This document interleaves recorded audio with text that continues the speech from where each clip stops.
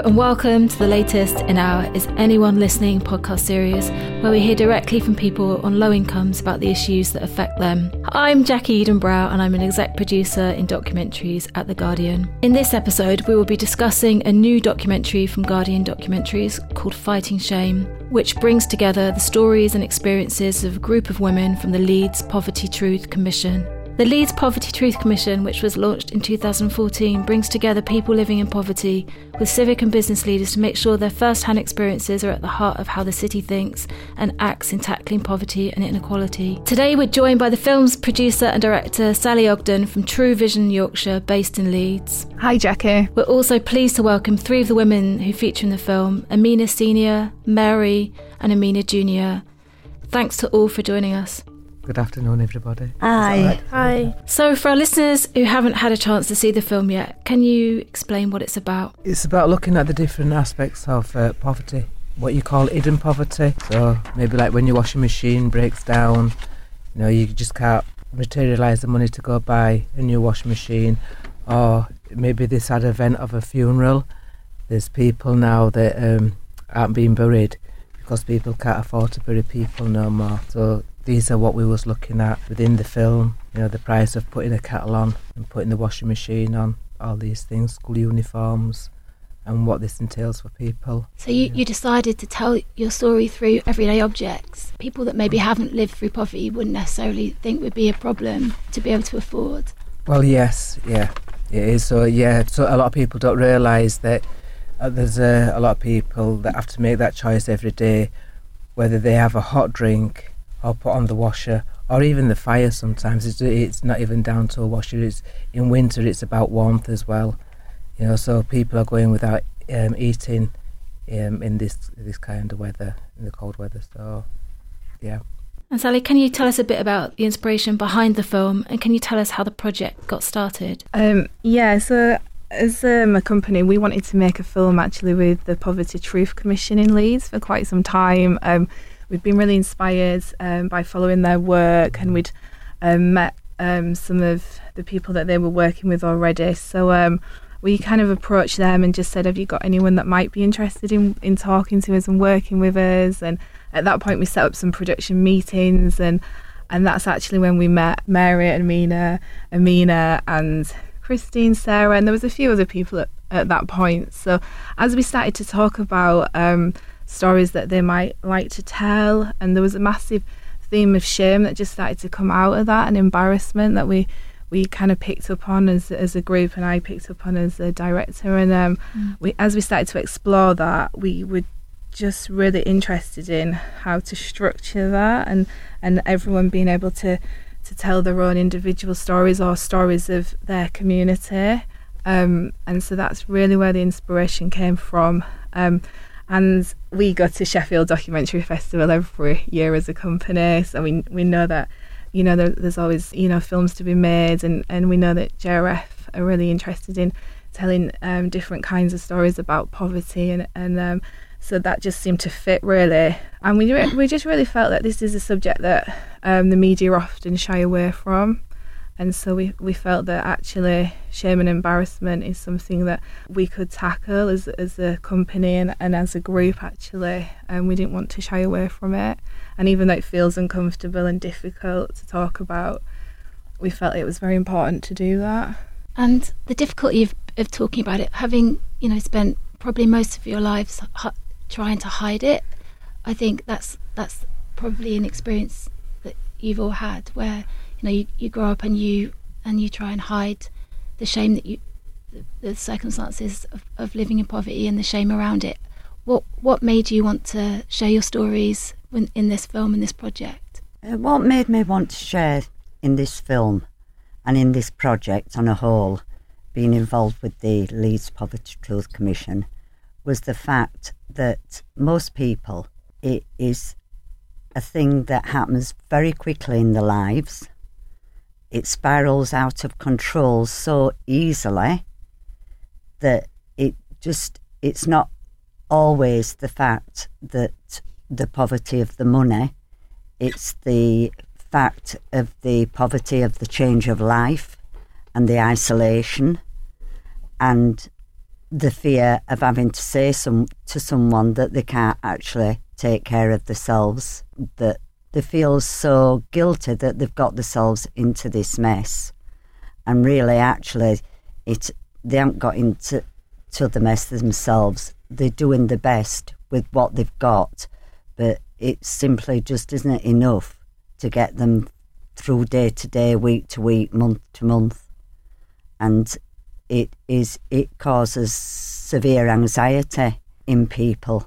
And I think what we wanted to show was that it's the stigma attached to it already from quite a number of different things in the media that have made it harder for people to unburden to someone what, the life is actually like and how much in poverty they are, whether it's poverty of money, isolation, illness, bereavement. There's so many different ways that we've found that some people may have the money, but their lives changed and they're in poverty of social poverty, of having no one around them because the family structure's changed, they've moved house, or, there's so many different ways out there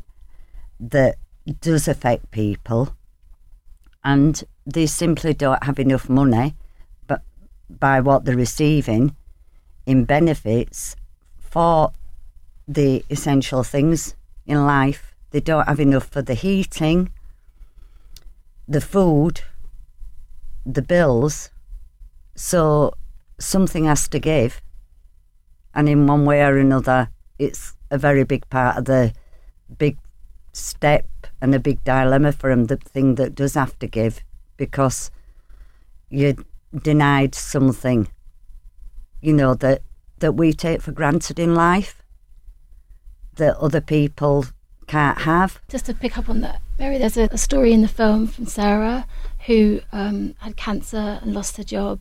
She'd been used to being able to go out, be social, have a coffee, and not have to make this decision between the cost of a bus ticket or buying a coffee.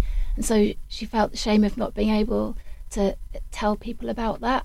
And I know that your initiative, your Lunch Club initiative, actually allowed her gave her the opportunity to go out and meet people and be able to share those stories and feel less isolated. Can you tell us a little bit more about those community initiatives that you've started?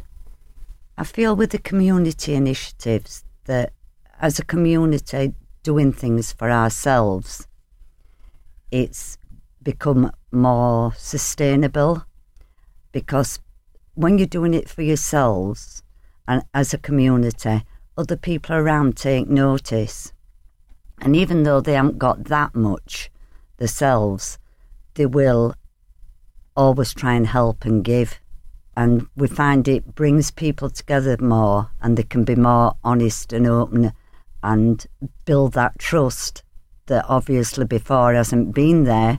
There's so much mistrust. But with the same people doing it all the time, everybody knows that it's just all voluntary work, that they know we're just there for them and not just to get a wage or have his own agenda. We're just there for them and just to have a nice meal, a good day, and a bit of fun. Bit of a laugh. Yeah, bit of fun. Fun always comes into everything. And we've quite a good group of people that have a great sense of humour. And I look at them and think, if I were in your position, I don't know if I could laugh about it. But we are, don't get me wrong, we might cry at first, but afterwards we really laugh.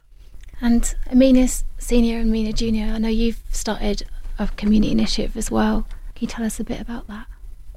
Yeah, we started a project called Education Aid, which is to recycle school uniforms. So we'll get old donations and we'll renew them and give them to people who are in need of a uniform for free as a gift, to try to take away the stigma of second-hand clothes, and also to make children feel like they are worthy of something.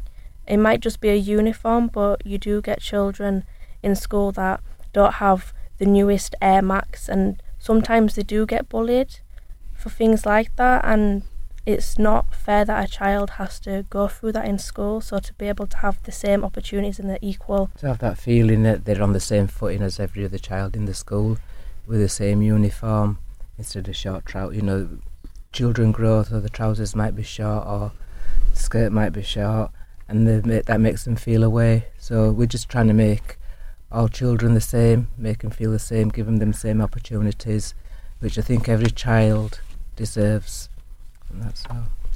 Yeah, there is that pressure, isn't there, to have something new every term, like a new bag, new shoes, and if you haven't got it, then you know there is judgment around it. It is. It's very expensive, and even for working class families, you get the low working class families, it's even difficult for them as well. You know, you're just having to juggle the money all the time. You know, shall I get shoes? Shall I get the coat? Shall I buy the food? Shall I pay the bills? You know, but you know, when it comes down to your child, at some point, you know, you have to get. But you know, it's the shoes that and the coats that cost so much. You know, especially like in winter now. Summer is different, but in winter, a child needs a proper pair of shoes. And if you look at the children these days, they're wearing the cheap shoes that let the cold through. That's causing illnesses later on in life. So realistically, you know, if a parent doesn't have to pay for a school uniform, hopefully that money will go on the shoes and a coat, which is better for the health. Amina Junior, you share your experiences in the film of homelessness, of being evicted, and now you're struggling to find permanent housing. Can you tell us a bit about what that experience has been like? Yeah, with my experience, whilst I was studying at university, I was illegally evicted from a property, and I was made homeless. I had to sleep on my mum's floor, and it was the most horrible experience of my life, really. And it took me 3 years bidding on the council system to be able to find a property, and I only managed to get one so quickly, as they say, because I was on Band A due to being homeless and in a dispersed hostel. But you get people that are still on the list 5, 6, 7 years down the line, having nowhere to go, and their houses aren't suitable for them, they're overcrowded, there's black mould in the house and infestations and all sorts, and it's quite sad that people are living in these conditions and there's nowhere for them to go, there's nothing that they can do about it. And the idea of being able to get a private house is hard, because a lot of landlords don't take DSS, that it's not welcome, the rent is too high, you have to have a bond, you have to pay the first month rent up front, and it's not really doable for a lot of people. So it's really easy to slip into a cycle of debt then as well. Yeah. And you were studying at the time when you were made homeless? Yeah, I was. So how did that impact on your studies? I had to give it up. And have you been able to return? No, not yet. Hopefully in the future. Mary, in the film, we meet Alicia, a woman who attends your lunch club, not being able to feed her family over the summer holidays because her local authority is transitioning to universal credit. Can you tell us about some of the effects the change in the system is having on the community, actually for all of you? The change in the system for the community was quite a shock, because between payments, so it was between 6 and 8 weeks. So you're only allowed 3 food vouchers in a year. I think the food that they give you, if you're a family, would last you 3 or 4 days, or a single person. But for 6, so if you're allowed 3, that takes you up to like not even 3 weeks. It takes you, that's 2 weeks, you get some food, but not a wholesome meal, obviously, because it's all dried and processed food.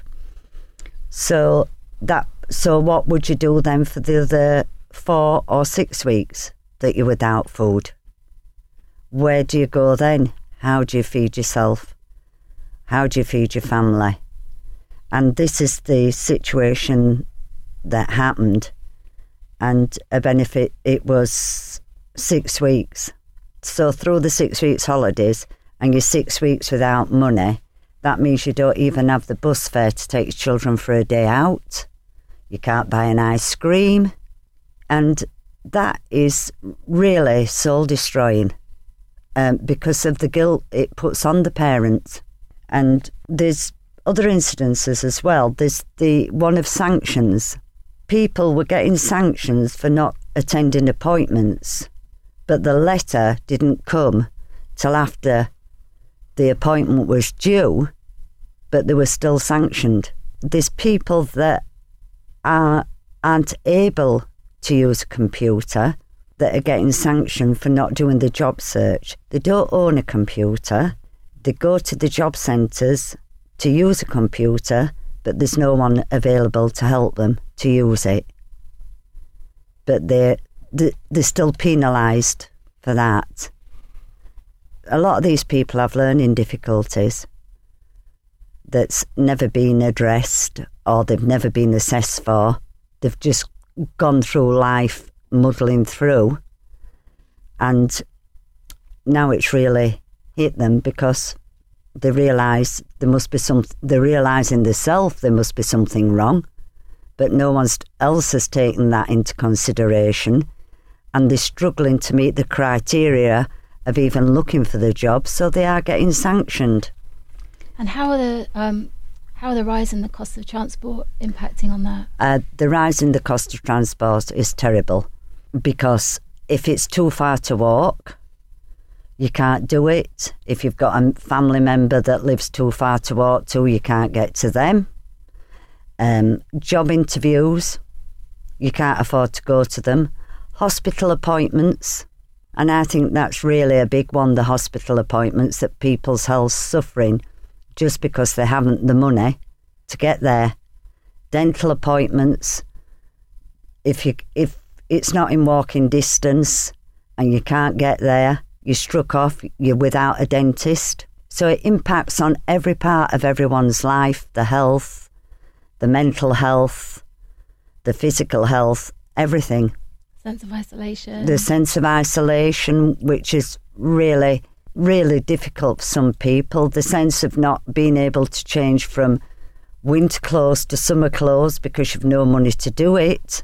So you don't feel like you can go out amongst other people because you can't dress appropriately. When the benefit system is implemented properly, what are the positive impacts that you've seen, if any? I think when the systems, when it has been implemented properly, I think that means that a family can actually live a reasonable life. It may not have enough to live on, but it manages in a very well way because you can still manage to go buy your shopping, you can manage to pay your bills, you might be able to save a couple of pounds each week towards children's shoes and clothes. So when it is up and running good, yeah, it can work out good. But I do find a lot of time it's the price cost as well. Benefits will stay the same and the cost of living goes up. I mean, winter came, they put up the utility bills, so everyone's got more to pay out on them. There's people with their pay meters who have had no eating this winter because they can't afford to pay. I have a friend who puts £5 in a day, and that's just the least in winter, and that might not, on a cold day, on a very cold day, that's not going to last. So when you're running a large house with a family and you need to eat because you've got babies, your bill, the amount of money that you're going to be putting in that meter is horrendous. It's horrendous what you're going to put in 1 week. So on the money that you're getting from the dole, you haven't got enough money to go in your meter, and they're running the meters at high cost. So it's like you're penalised. You're penalised for being poor. They put you on a meter because you can't pay your bill. So you've got your old bill, so you're taking money out for that. They're charging you for the meter. You're just getting charged for everything. I think the system that's going on is unfair, And I think the penalisations that are put on the poor need to be re-looked at and taken off. Even like the price of bus fares, £4.50 for a day rider. You know, when you look at the amount of money that people get, they can't afford a bus, they can't afford that. I think a weekly rider is that £15, £20? It's gone up, it's about £20 or something. Yeah. £20. So even if you get a weekly one, you know, £20 out of your money, and that's just for one person. What if you've got a household of children that need to go to school? There's at £8 something a week. Yeah. So if you've got 3 children, that's nearly £30 out of your money straight away. That's not including food, bills or anything else. So we live in a very unfair system, which I think needs re-looking at over again and just sorting out a little bit there and giving something back, or you know, to help out. And to what extent do you think payday loans are filling that gap? Payday loans, they may be filling the gap, but that's short term, because the people that have taken the payday loans don't realise the consequences of them, that by the time they've taken their money back out of them the next time the payment goes in, that you haven't got enough money for food, heating, or any of the basic things that you need. Mary, what are some of the consequences that you've seen of that? Some of the stories you've heard in your club? From the payday loan is that they haven't got enough to feed themselves. When the payday loans have taken their money out, that is it. They may have 40, they may have £20 a week to last them, and that's for food, heating, all the essentials. Yeah, it's never going to be. It's never close to covering the and basics. then they're in that eternal. They're on that eternal wheel that they're never going to be able to get off. So, when you're getting by on a low income, what's the hardest thing to deal with? What worries you most? What causes the most stress? I'd say that when getting by on a low income, you have to deal with a lot of things. You have to prioritise certain things before you can spend anything on anything else at all, really. You have to make sure your bills are paid. You've got to make sure your rent's paid. You've got to make sure you've got food. And then what happens when you've got no money left? And that's what worries me. Like, I've got a young child. I've spent all my money on all my household things. What happens if there's an accident? I can't afford to take her to the hospital. I can't afford to get to the doctors. I can't afford to go buy her medicine, because with universal credits, a lot of people are being told that they have to pay for their prescriptions now, and it is making people a lot worse off. And it's really worrying. It is really scary, really, because how many people are going to be sat at home with broken bones because they can't afford to get anywhere? I suppose for me, besides all the bills and the food, I think one of the main things for me is the children, or the child, because they're not getting what everybody else is getting. So you might be making it as comfortable as possible at home, but because your child hasn't got the best of everything, because you can't afford the best of everything, and they're having to make do, what is their life actually being like? Are they getting picked on? Are their work is suffering because they don't have the latest tab or computers, what the other children have that have come from a good background, so their work suffering. So straight away, their future is getting blockers put on it straight away, because they're not in the same category, because parents can't afford the same as what everybody else can, and you see that in the mark. So for me, it's the effects. It is actually the effect on the children. You know, we seem to forget about this while we're paying bills and trying to put food in our mouths. These are the children. And do you think that's the impact on their education and the quality of their education? Yeah, it's on their education, their lifestyle. Mm. You know, if you have a child good at sport, if you don't have the money, you can't get that child into sport. So it's wasted. It's wasted, and there's no other outlet for that child. You know, you can't take that child anywhere. If the child's good at football, you know, you no matter what level you come to, at some point you have to put your hand in your pocket to pay. Someone from a low background is never going to be able to do that. So that straight away you've got half your good English football players are stuck on the local field playing instead of on that big so it's pitch. About that equality of opportunity, being able to nurture that potential that you can see in the kids. Mary. And I think in poverty as well, there's so much hidden potential that never comes out because they never get the chance. And I agree with Amina. It's sad for the young ones because they have so much potential in them. And I think they feel it in this day and age from an early age. And I think it holds them back in so many ways. Without that stability and security, and without, they start to worry about their parents not being able to find the money to eat, and the guilt of having a meal when they see their parents not eating. And those things. They don't want to tell you when the clothes are getting ripped or when they need new shoes because they know you haven't got the money to go get them. So a lot of children now are suffering in silence. Yeah. And when the parent finds out they've got no soles on the shoes, what can well, why didn't you tell me? Well, I know you've got no money to go buy them.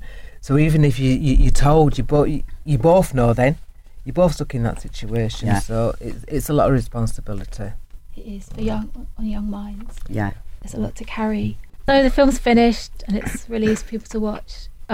What are your hopes for it, and what do you want viewers to take away from it, Sally? I think for us, the take-home message is just about how there's strength in sharing stories and strength in actually owning your story. And for these guys, just doing it for themselves, there's real pride in that.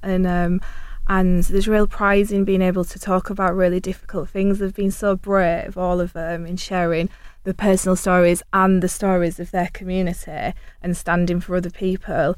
And so for us, it's just getting that message across. And I think, it's not all doom and gloom at all. It's very positive. There's really positive messages that actually standing together makes all the difference. And also, just in terms of decision makers, that call to decision makers to say, you need to listen and actually give us some respect here and give us, a chance to tell you what we want. That's really important, I think, if people can get that from the film. Yes, I found that very important, and I think he did a very good job at listening to us and directing it in that way. Thank you, Amina. Sorry. Yeah. Well, I think it came across as we wanted it to, as it shows that how much the small things do matter to people. I mean, we highlighted the fact of not being able to have a shower, but what if you have a shower and you've got no deodorant? That we take for granted, and being able to have so many cups of coffee or tea a day that we take for granted and other people can't do it. So I think if everybody looks at it that way, and as Sally said, the decision makers, bring us in on the decisions. If you have the people that really have been through these things in their life, bring them in on the decisions and let them show you an easier way that maintains people's dignity rather than one rule for all. We're not all the same. It'd be a strange world if we were all the same. So can we be treated as individuals? For me, I would like this film, I would like it to touch people. I would like it to touch people like the government, people who need to listen, like the decision makers that decide about us when they haven't got a clue about us. I'd like them to make us the same as everybody else, give us the same chances as everybody else. So yeah, I want them to see this film and see the difficulties that some people are going through, unnecessary difficulties, because no one should have problems burying people, no one should have problems eating the house, and no one should have problem feeding themselves or feeding their children, which the country now, the majority of people, that's who it affects, the majority of people in this country cannot afford one way or the other to look after themselves properly.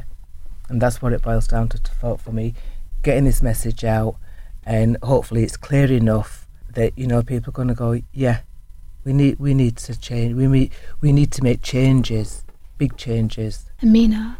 Well, for me, I have two things I want people to take away. One is I want people in similar situations to know that they're not alone, and there's people there willing to listen, and there's facilities able to help. And they are hard to find sometimes and hard to access, but you will be able to get help if you are persistent and find someone in your community. And also, I want people to know that it's not people's fault that they are in poverty, and it can happen to literally anybody, and to just have more heart towards people living in these situations, because when you get stuck, sometimes it's very hard to come out. And if you stigmatise people and stereotype people for being in these situations, it's going to be a lot harder for you if you do fall into it one day, because you might get turned away because of how you've treated people previously. So thanks everyone for all this insightful discussion and for sharing your stories and experiences with us today. Fighting Shame is now available to watch on Guardian Documentaries. Check it out, share your thoughts on the film and this podcast using the hashtag Fighting Shame. Thanks for listening, everyone.